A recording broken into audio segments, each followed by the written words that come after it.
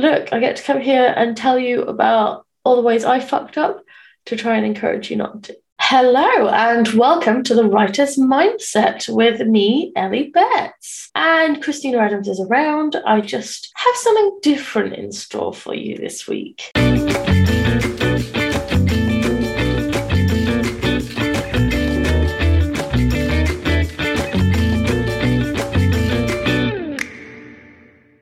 I want to look back at the very first episode we did, 9 Surprising Reasons You Can't Finish Your Work in Progress, and just go through some of the things I've learned about what we advised, having done my dissertation. So the 9 Surprising Reasons You Can't Finish Your Work in Progress episode was actually our very, very first episode, believe it or not. It feels like a lifetime ago now, even though it was only 10 months ago. But the content within the episode is very much true. And I can verify that now, having barely finished my work in progress for the dissertation. It is crazy to think how far the podcast has come this year. It's only been, less than a year. I'm already at almost 3,500 downloads, which just blows my mind. But one of the things I like to remind people, I've brought it up in many episodes, is that we don't know it all.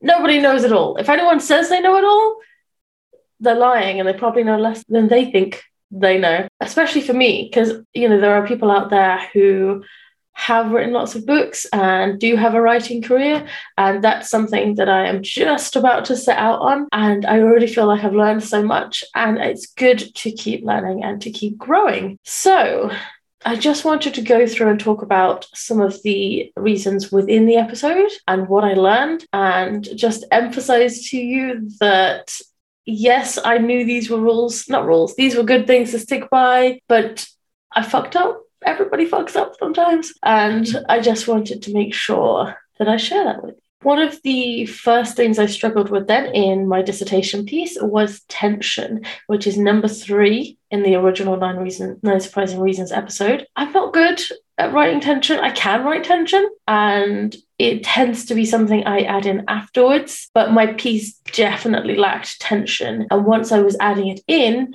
that was the point where I realized how much better those scenes were and the piece was as a whole from having that tension in there. I'm very much a pacifist and a terrible people pleaser. So when it came to writing characters who are angry at each other or don't necessarily think as logically and tend to have big emotional reactions and stuff, it doesn't come easy to me in the slightest, and it's definitely something I need to work on in future pieces. I wrote scenes where there's a man and a wife, for instance, and the wife is quite upset. She's not very happy generally. He is an absolute arsehole to her in the piece. That was fine. I managed to write that. It's weird. It just came naturally to write a character who's an arsehole, apparently. But then her reaction and the ongoing tension between them, I lacked with that scene in particular. In the end, I ended up having her get really angry, have a more emotional outburst at him. She threw a plate across the room. But it's not just those big scenes that you need to focus on. Adding tension and not just having people say exactly the right answer in dialogue, for instance. So if character 1 asks character 2 a question, character 2 doesn't have to answer directly. Character 2 can be hiding something, for instance, and not just give the exact answer that character 1 asks. That builds tension because they're hiding something. They might answer a question with a question. There's all sorts of things you can do to build tension.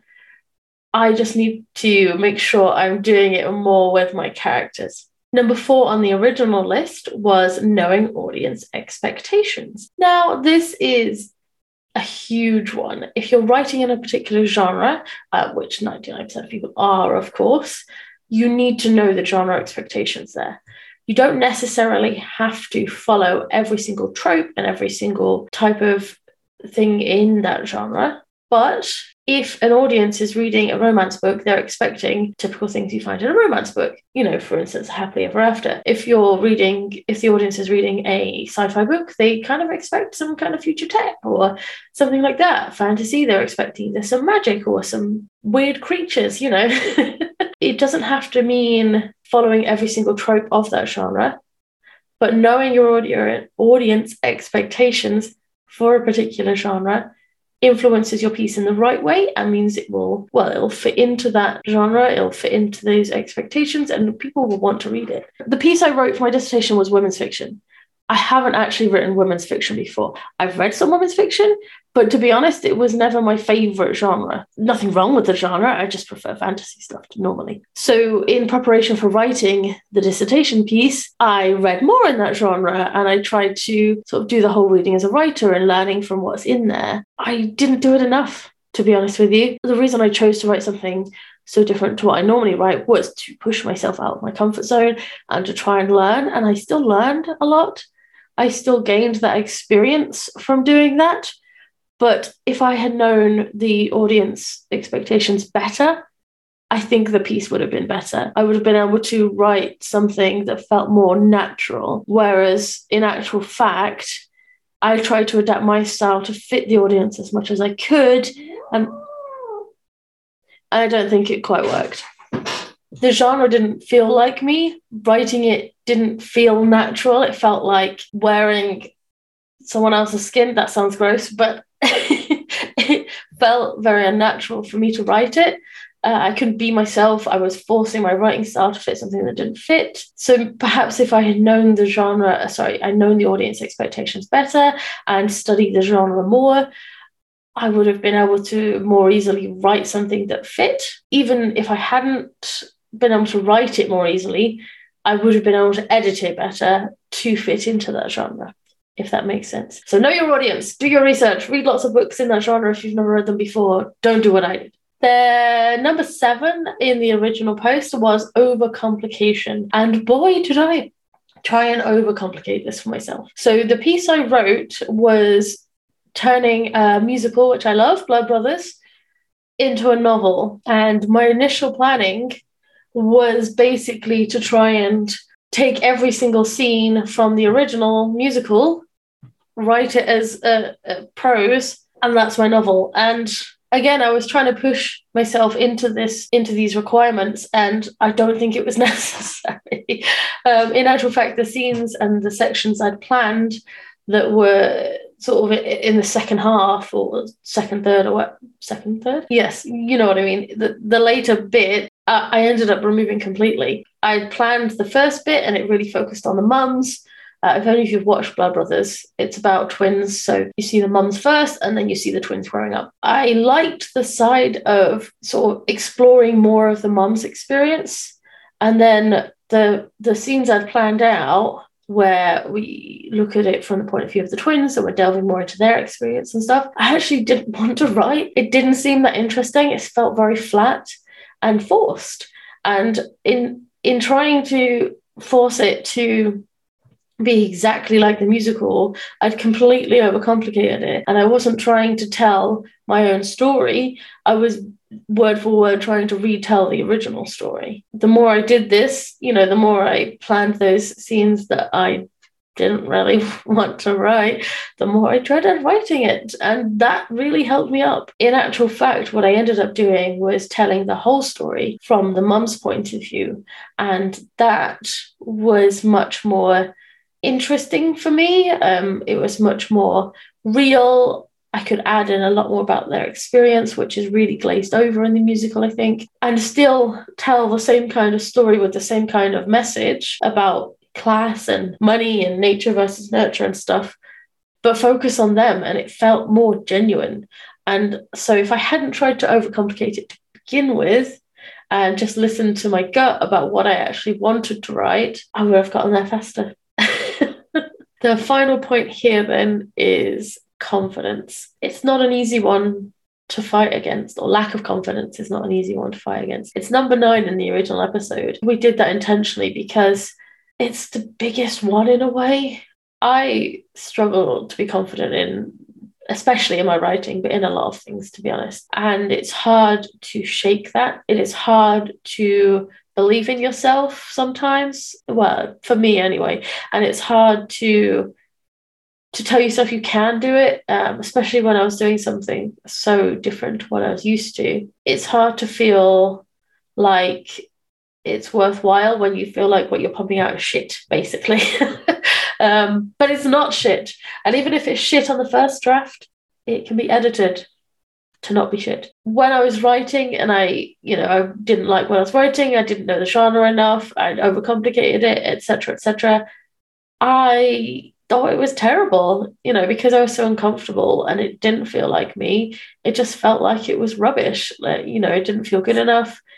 And to be honest with you, the mistakes I made, though I can see them now, I can see how they affected the grade I got. The grade I got was not what I wanted. It was slightly lower than what I wanted. But in actual fact, the grade didn't matter in the end. I pushed myself out of my comfort zone intentionally to learn about resilience, to learn about trying different things, to learn about trying something completely that I've never done before, and working in different styles, etc., etc., etc. So in doing that, I learned so much that even though the grade wasn't what I expected, it doesn't matter. I'm not saying all grades don't matter. School is still important, but with a master's in creative writing, and if you go and listen to the bonus episode that I did about this, one of the things I mentioned was, yes, they are good if you like academia and it pushes you in the right direction. I do work well doing assignments and stuff and having those deadlines and trying different things. But in actual fact, it's not essential. And I got more out of doing that assignment and the masters as a whole than just a grade. So yes, the grade reflected the fact that I didn't do it perfectly, but I didn't need to get out of it what I need to get out of it. I feel stronger now. I feel more resilient having completed that. And look, I get to come here and tell you about all the ways I fucked up to try and encourage you not to. So we're going to, thank you, Christina, for being an amazing editor, play the full original episode now so you can listen to all those points in depth. Just try and remember that, yes, they are great words to live by, and doing all of those 9 things will help you finish your work in progress. It'll help you make your work in progress good, but it is not easy to be perfect. Nobody's perfect. You shouldn't aim for perfect. You should aim for as good as you can be, and you should aim for growth, and you should aim for being the best writer you can be, which is a constant journey. Enjoy. This week, we are discussing the 9 biggest issues that hold you back from finishing your work in progress. And wow, there are some surprising ones in there. Yeah, what holds people back is often not what they think it is. I'm very intrigued. Shall we dive in? Let's go.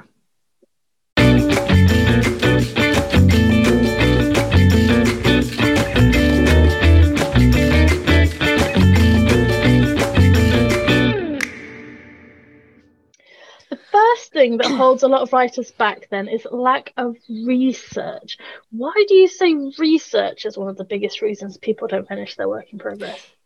If you haven't done your research, do you know your topic enough to be able to write about it? Particularly if you're writing about a theme you're unfamiliar with, for example, sometimes you need to research around it. Like for my current book, I've been researching ancient Egyptian history for one of the characters who comes back 4,000 years later. And if you don't know some of these things, it's really easy to get stuck, and you don't necessarily realize that the reason you can't keep going is because you don't know this thing well enough. And sometimes, say you've hit a plot problem, not necessarily a plot hole, but you're just not sure where to go next in your plot. It's A, because you haven't plotted up front, so you don't know what research you need to do.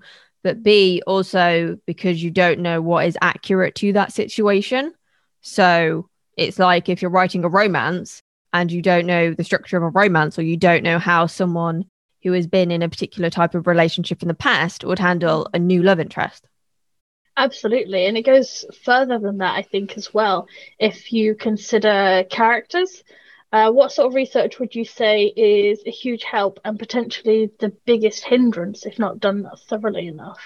I think background for your characters is some of the most important research you need to do, but probably the one people neglect the most. Like they might research the time period or the location, but they will forget that there are patterns of behavior that people have, and that's why psychology is a thing.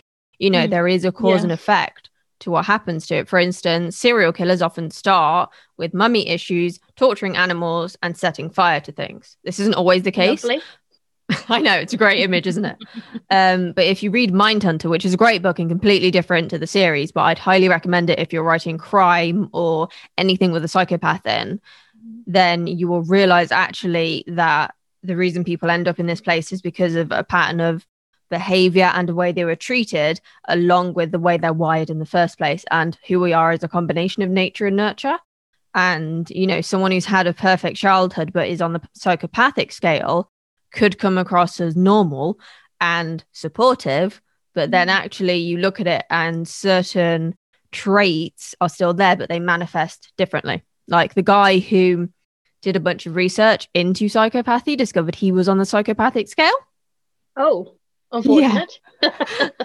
But because he had a loving upbringing, he was able to have like healthy relationships and not a serial killer. Wow, that is so interesting. I think even people who haven't studied psychology at all, like I think most people like me, can vouch for the fact that your childhood has an impact on how you live your life. Even in the most basic terms, people crave stuff in their adulthood that they didn't have in their childhood and things like that. So there's a lot to be said for that kind of research, I think. Yeah. The thing is, childhood is a big one because everything is new and novel to us when we're a kid.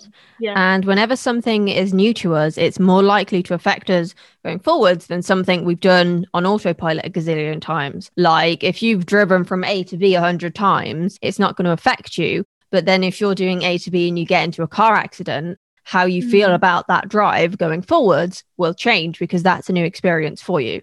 Like I remember when I was younger, we were going up this hill into a car park and my mum stalled the car and the car started rolling backwards. And there were people at the bottom of the hill. And like I was, I don't know, maybe I was like a teenager at the oldest. I was wrecking it at this point. And ever since then, I have been terrified of driving on hills. I used to really panic during hill starts in my driving lessons. So my driving instructor would make me do them more.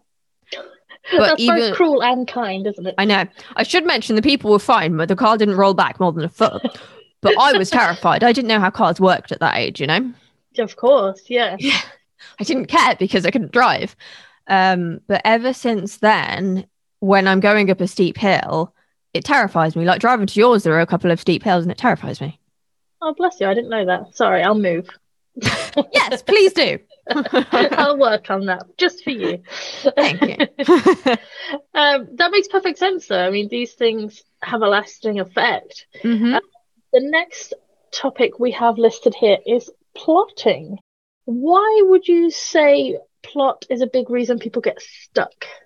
Well, if you don't know where you're going, it's really hard to maintain momentum. Going back to cars, I have a weird thing for cars and baking analogies. Would you get into a car if you don't know where you're going? Even if you're using a sat nav or you've checked the route online and printed it off or whatever, you know what your end point is. And if you know where you want your characters to be at the end, whether that's they've caught the murderer or they're with their love interest or everyone's dead, you know what you're working towards. Yeah. And that makes it considerably easier to keep going because you've got something to work towards. And it may be that you don't know what you're going to see along the way, or you might know certain points like where your service stations are, for example, but you don't have to plot it to the nth degree. You need to just have a general direction. Yeah, absolutely. I mean, I don't know if this is relevant, but the only characters I can think of in stories who set off with no direction are the ones that are not going through a good time. But then it tends to be external triggers that impact them. Like in the Rose Garden Mysteries by Denise Grover Swank, it is external triggers that trigger her internal journey. And she has a balance of both throughout the series. And that's what makes it so powerful. And you really see how Rose goes from being a recluse that was treated utterly terribly by her mother and then goes on to become, I'm trying to avoid spoilers, but she's like a completely different person working with people you would not expect someone who is afraid of her own shadow to be even thinking about, let alone conversing with and working with. And that's the important thing, isn't it? Your character has to go on a journey, whether that's physical or mental. You've got to know where they're going to end up, even if you don't know how to get there. what they're actually going to go through it specifically, there has to be a change there, doesn't there? Precisely. Number 3 we have on our list is tension. Now, all good books need tension. I think some of the ones out there that don't are the ones that tend to be not read or not finished, at least. I know I've certainly put down a few in the last few months. Yeah, if things are too easy for your character, people will get very, very bored very, very quickly because the character has nothing to lose. So the reader has no reason to keep going. The more someone has to lose, the more powerful their arc is going to be. And that's why fears and flaws are really, really important when you're writing, because they're what holds your character back and also what humanizes them and makes them relatable. Absolutely. So why would you say tension, or increasing the stakes, as some people call it, is important in every genre?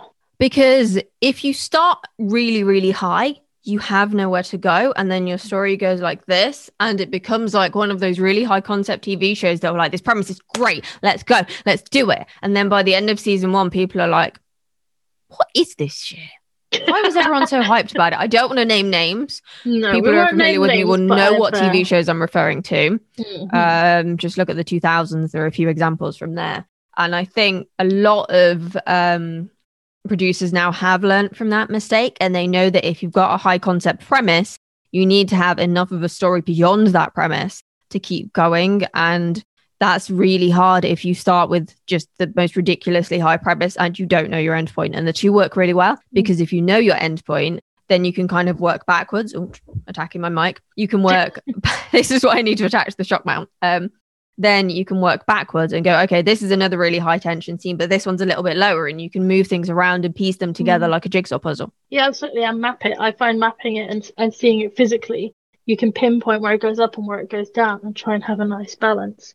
Yeah, I used to do it on my coffee table using post-it notes, and I would map out the peaks and troughs in the story. But now, because I've done it so much, I can kind of visualize it in my head, so I can bullet point it in Scrivener. And it's just a case of I've done it so much, it's a lot easier for me to visualize, but I have to have those bullet points there, because then I've got the idea out of my head, and then there is room for other stuff in there.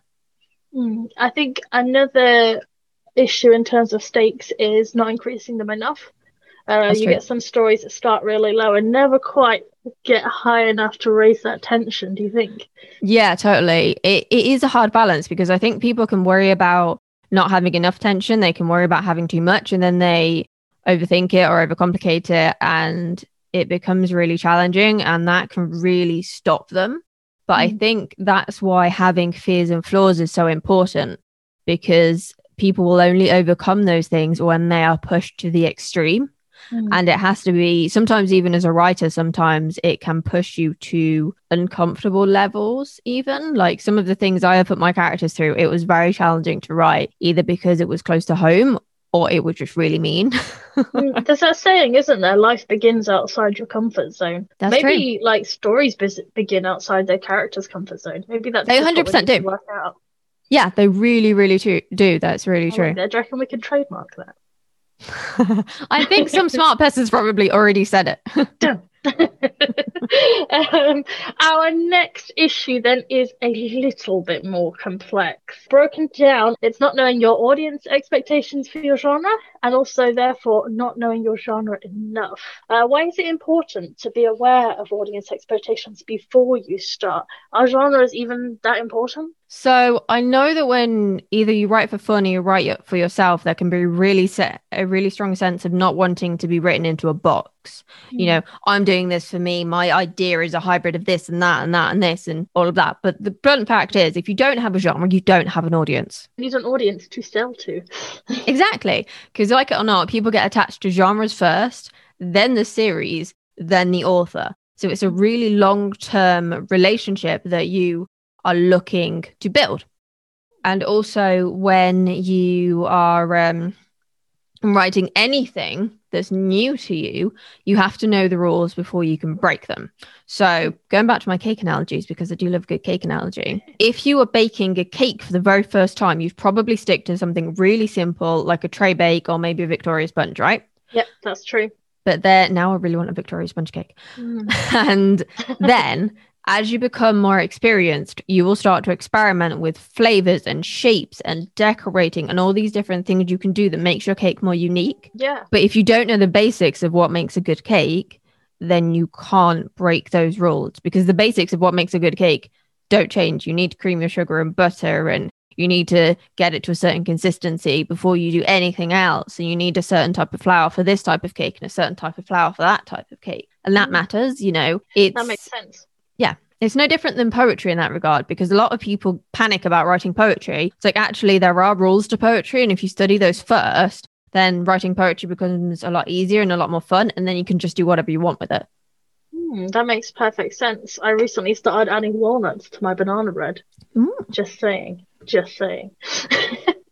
But yes, I think with regards to these rules, or at least these typical things you would expect to see, they vary very much across all genres. But if you read in your genre, I think it's very easy, or at least it's the best way I've found, to pick up those rules. You know, you can get a rough feel for when certain things are revealed in a fantasy story, for instance, or you can pick up different ways characters are developed, or like we were discussing the other day, how a slow burn romance is sort of put across. And the easiest way to do that is just by reading, I think. I mean, reading outside your genre is also very helpful. I would always say people should read outside their genre, but you've got to make sure you know the genre you want to write in. You've got to learn those rules first. Yeah, totally. And it's not just about reading it passively. You need to read it actively and analyze it. You're not going to learn these things by osmosis, not without a good 20, 30 years under your belt. So you want to be cracking out the pencil and writing in the margins or highlighting on your e-reader. It pains me to write in a I'm so glad physical you said book. pencil, because I can't write in books with a pen. No. But you need to be making those notes. I know one of our friends uses post-it notes on the page. That's another option. It's messy. Yeah, but at least then it's not defacing the book and you've still got the notes on that relevant page. And I think you do need to be actively going, okay, she's done this at this point, or he's done that here, and thinking about why they have done it. Like, one of the big rules in crime is to always introduce your opponent in crime within the first third of the story. Okay. I read a book recently that didn't introduce the kind of main opponent who was behind all the big bad stuff at the start. And he was actually only in a couple of scenes throughout the entire 3-book series. Was it 3 or 5? Can't remember. It's 3 or 5. And I felt really cheated. Because I never could have figured out who it was. And half the joy of reading something like that is to figure out who did it.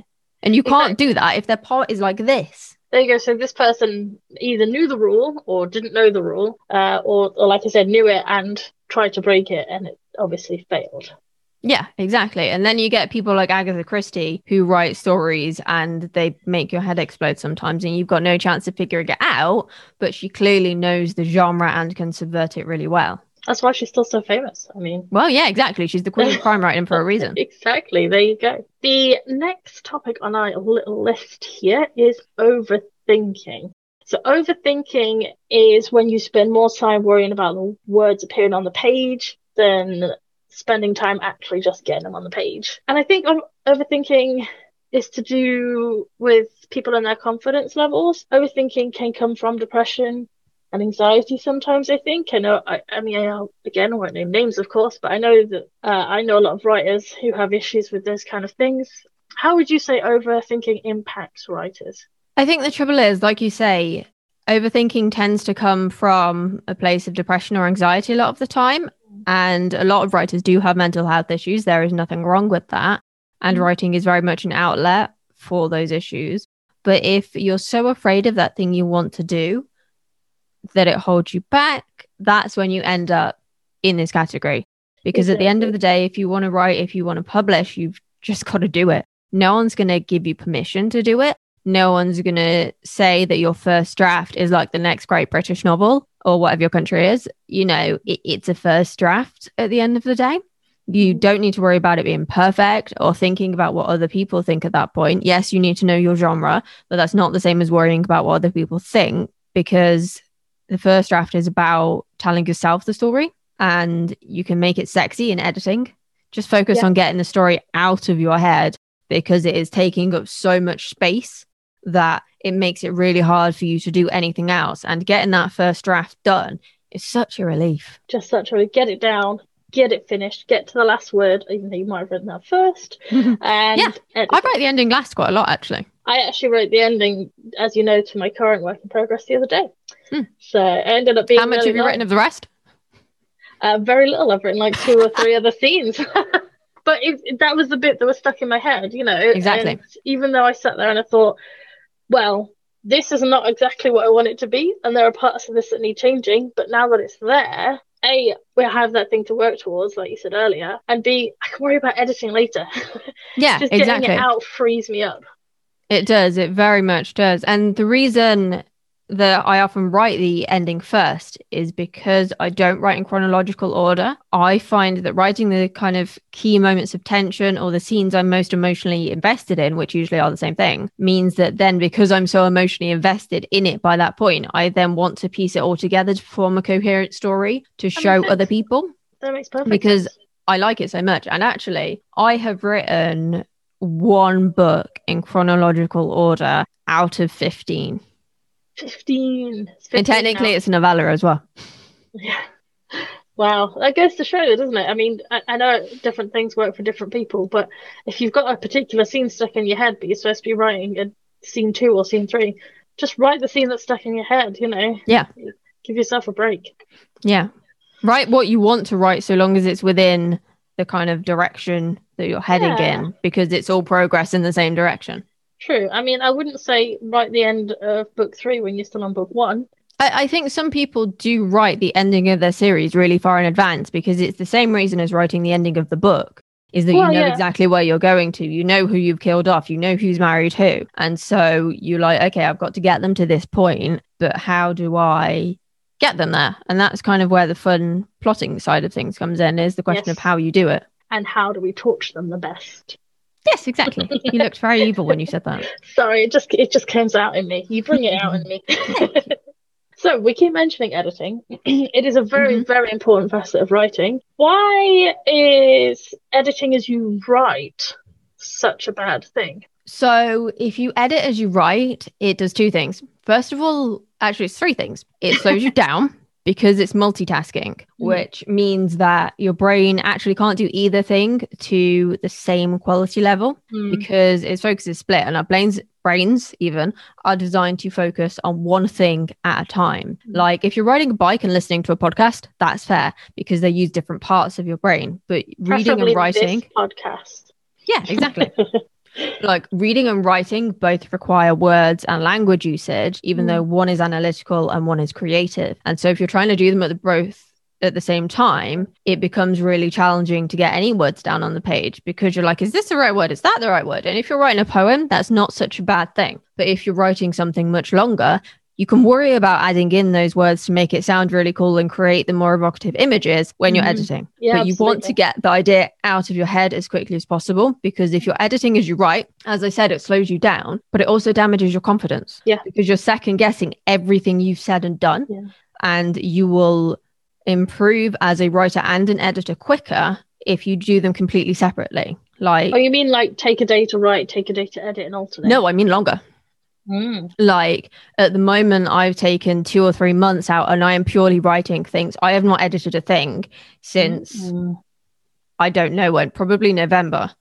No, I edited some stuff this month, but it was client work, so that doesn't count. All of my book stuff, I'm just throwing ideas at the moment, and I've got 3 novellas, sorry, drafted in, I want to say a month, probably a little bit longer because some of them were half format ideas. Wow. But I literally just was throwing things onto the page. And during some writing sessions, I was doing like 4,000 words an hour because I was just putting my headphones in with a playlist related to my characters on my story.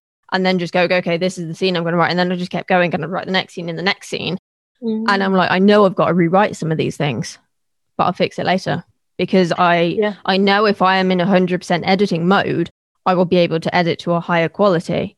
So the other thing is if you don't want to take like big chunks, I would always say, once you've got that first draft down, put your book away for at least a month. Do not look at it. Do not think about it. Maybe go on to book 2, but ideally go on to something completely different, a different series, a different medium, even a different craft if you want to, something to completely emotionally detach you from it so that then when you do edit, you're completely objective. And the thing is, I've found is that the thing that sort of liberated me to some extent was just saying to myself, this first draft can be as terrible as it needs to be.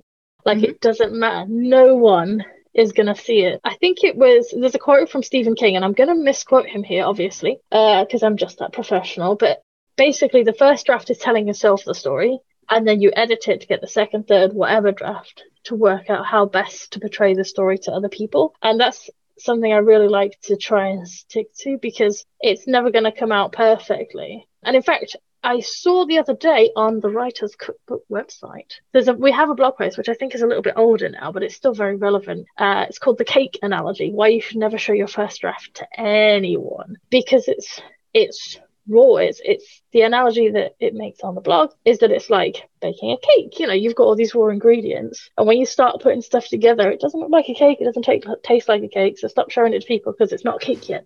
Yeah, exactly. Like, once you put all your ingredients together, you wouldn't then show it to someone and go, hey, what do you think to this? What do you think to how it looks? What do you think to how it tastes? I mean, you might taste it, but the cooking can still change the flavor of it, right? Well, exactly. And there's no way you can properly predict how that cake is going to taste or look like looking at those ingredients. Exactly. And unless you are dealing with a professional chef, they're not going to be able to tell you what the raw ingredients are going to look like when they're cooked. Someone like Paul Hollywood can look at a approved loaf of bread and go, that's overapproved, it's going to be crap. But your average person can't do that. No. And so you're better off waiting until you're done, because you will get better feedback from people if you're showing them something that you have put your best effort into and you can't think of anything else to do. Absolutely.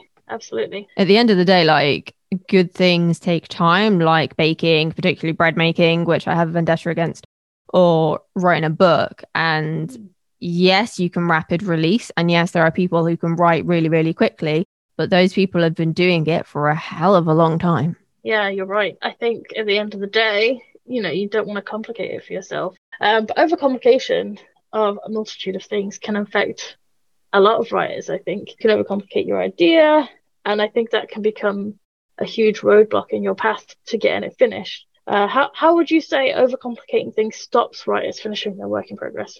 Yeah, I think it can sometimes be a case of, oh, I don't know this idea well enough, so I've got to stop. Or they come up with a very convoluted, overcomplicated plot that they, for want of a better way of putting it, are not experienced enough to write. And this is why I say do not write epic fantasy as your first book, because you'll probably never finish it, because it is more work. And the more work that is involved in that first book, the harder you will find it to maintain that momentum to keep going, because you have to think about the magic system, not just what people can do with their powers, but what are the consequences of those powers and what are the limitations of those powers.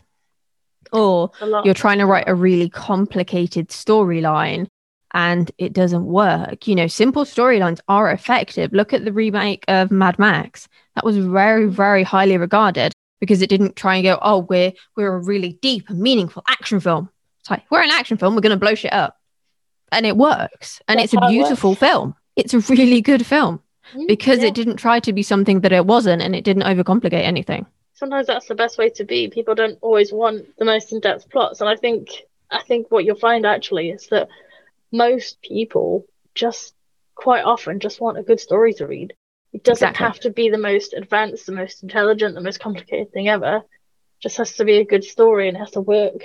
Most people, they read before bed, before they go to sleep. So if your story is really complicated, it's probably gonna help them fall asleep for the wrong reasons.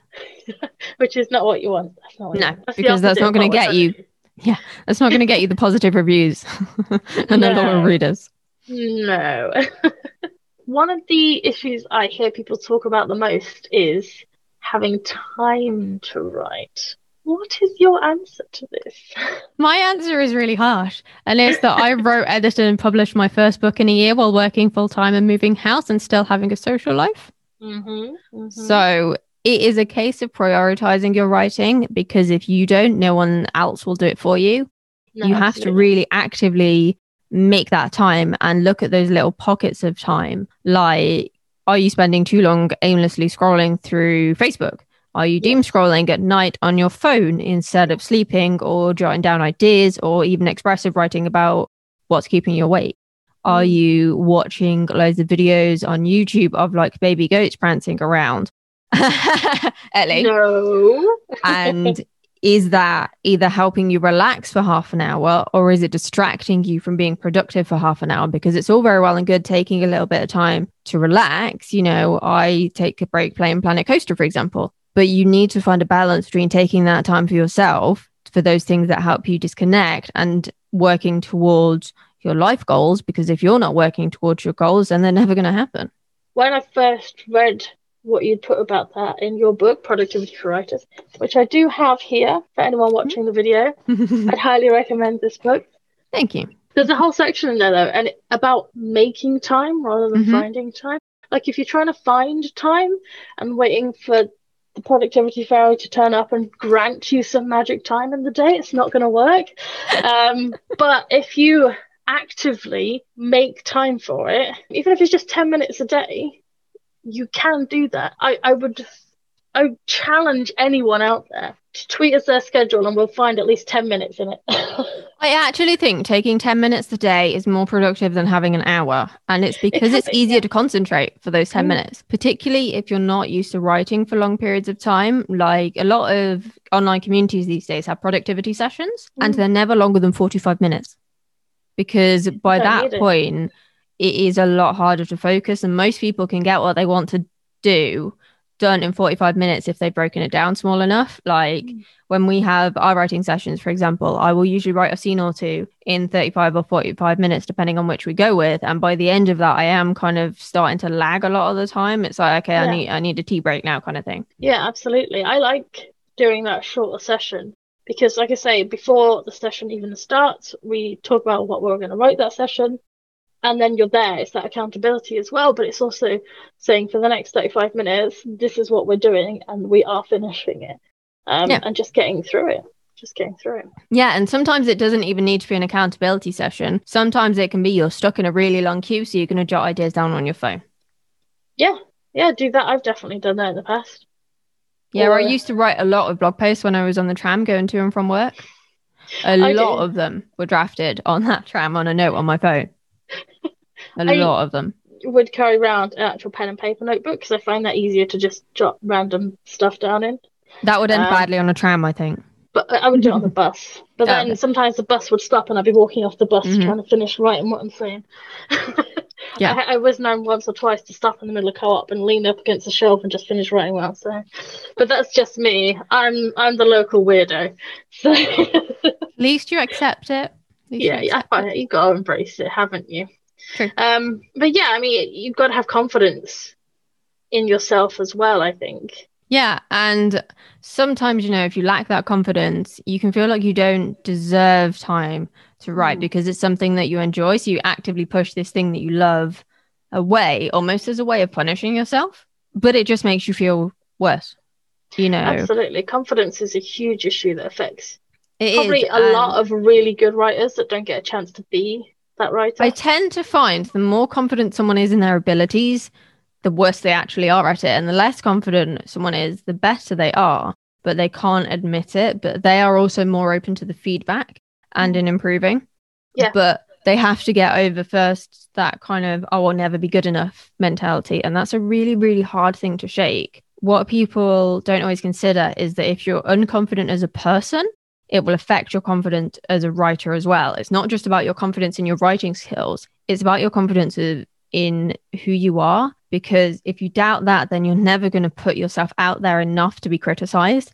Yeah. And you will get criticized. That's part and parcel of writing, isn't it? Which I think is, people underestimate how useful and how much you can learn from being criticized.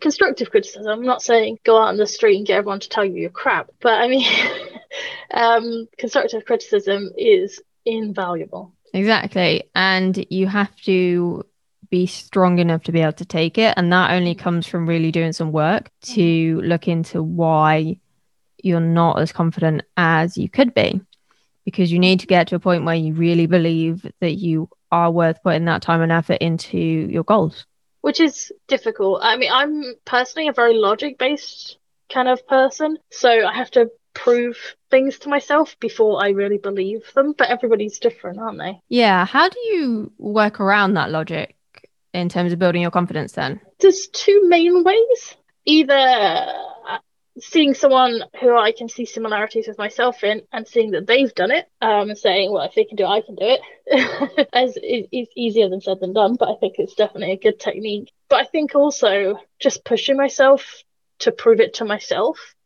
Yeah, I may not believe that it's going to go very well, but how will I know until I try? Do you see what I mean? And having supportive friends around to push me in that direction is very helpful as well. The confidence is not easy to gain. I don't know about you, but I struggle with it. Oh, totally. It's really funny, actually. I have a lot of conversations like this about people, and I tell them that I don't have any confidence and I'm like really anxious all the time. And they're like, no, you're not. You come across really like bubbly and talkative. I'm like, no, if people talk to me, or I will talk back, but I'm secretly terrified of everything. And I've just learned to deal with it. You know, I read a book a few years ago called The Confidence Code, and I forget the authors. It's Catty Kay and I think Claire Shipman. And at least one of them's a BBC journalist. And one of the things they said that really surprised me and I'd never thought of before is that anxiety is the opposite of confidence. Right. Because anxiety is fear and it holds you back and you're too scared to do stuff. But confidence, when you're confident in your abilities, you will go ahead and you will do things. And, you know, it's a sliding scale. Sometimes you'll be too scared to leave the house. Sometimes you'll be running a marathon. You know, that can vary on a day-to-day basis, and that's okay. There's nothing wrong with your confidence levels changing depending on if you've had a setback, or if you've got chronic pain and you're having a bad pain day, or if you've woken up with a headache, or you haven't slept well, or you've just lost a loved one, or your depression is flaring up and you don't know why. If you need to take that time to rest, to recalibrate before you do something and put yourself out there and make yourself vulnerable, then that's totally okay. Absolutely. You've got to work with yourself at the end of the day. I know that sounds cheesy, but you know, you've got to make allowances for yourself in some regards.